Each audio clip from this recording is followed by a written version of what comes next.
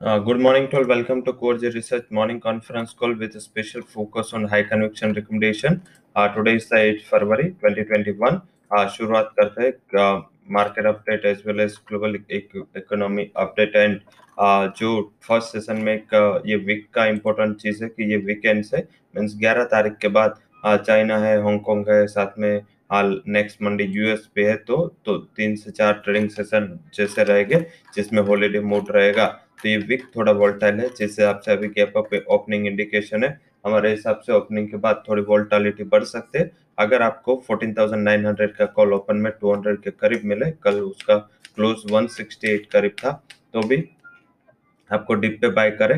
कल का क्लोज के नीचे 160 150 के करीब स्टॉप लॉस लगा ले। निफ्टी के कॉल का टारगेट 270 280 तक आपको मिल सकता है।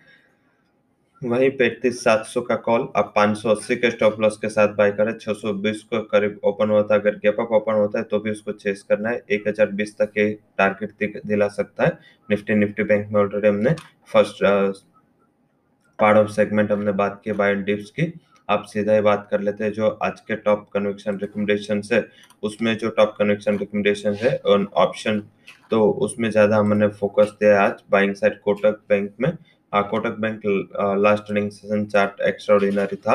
1980 के स्ट्राइक का कॉल ऑप्शन बाय करे। 68 69 के करीब 85 का टारगेट है एंड 59 का स्टॉप लॉस लगा है। पुट राइटिंग है 1900 से 1960 के स्ट्राइक पे एंड लॉन्ग बिल्डअप है फ्यूचर कॉन्ट्रैक्ट में। तो आई थिंक ये एडवांटेज है। कोटक में लगातार चार्ट में भी एक अच्छा bullish trend last earning session में हमने देखा था, तो उसका फायदा आज फॉलो बाइंग में मिलना चाहिए। हालांकि हमारा स्टैंड से कि 1980 के कॉल ऑप्शन से आप बाय करें। अब सीधा बात कर लेते हैं हमारे इक्विटी सेगमेंट में कौन सी जो हमने रिकमेंडेशन दी है।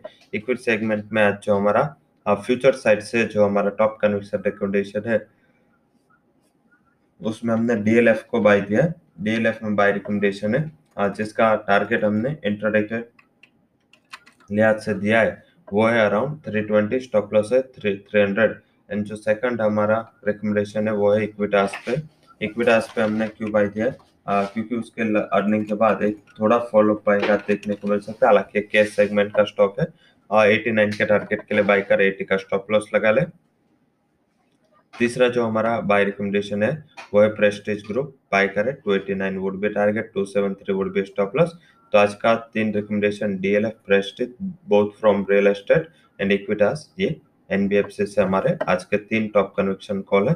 तो निफ्टी में 14,900 का कॉल, बैंक निफ्टी में 35,700 का कॉल, वहीं इक्विटी में इक्विटास, डीएलएफ एंड प्रेस्टीज, ये 3 हमारे रिकमेंडेशन रहेंगे।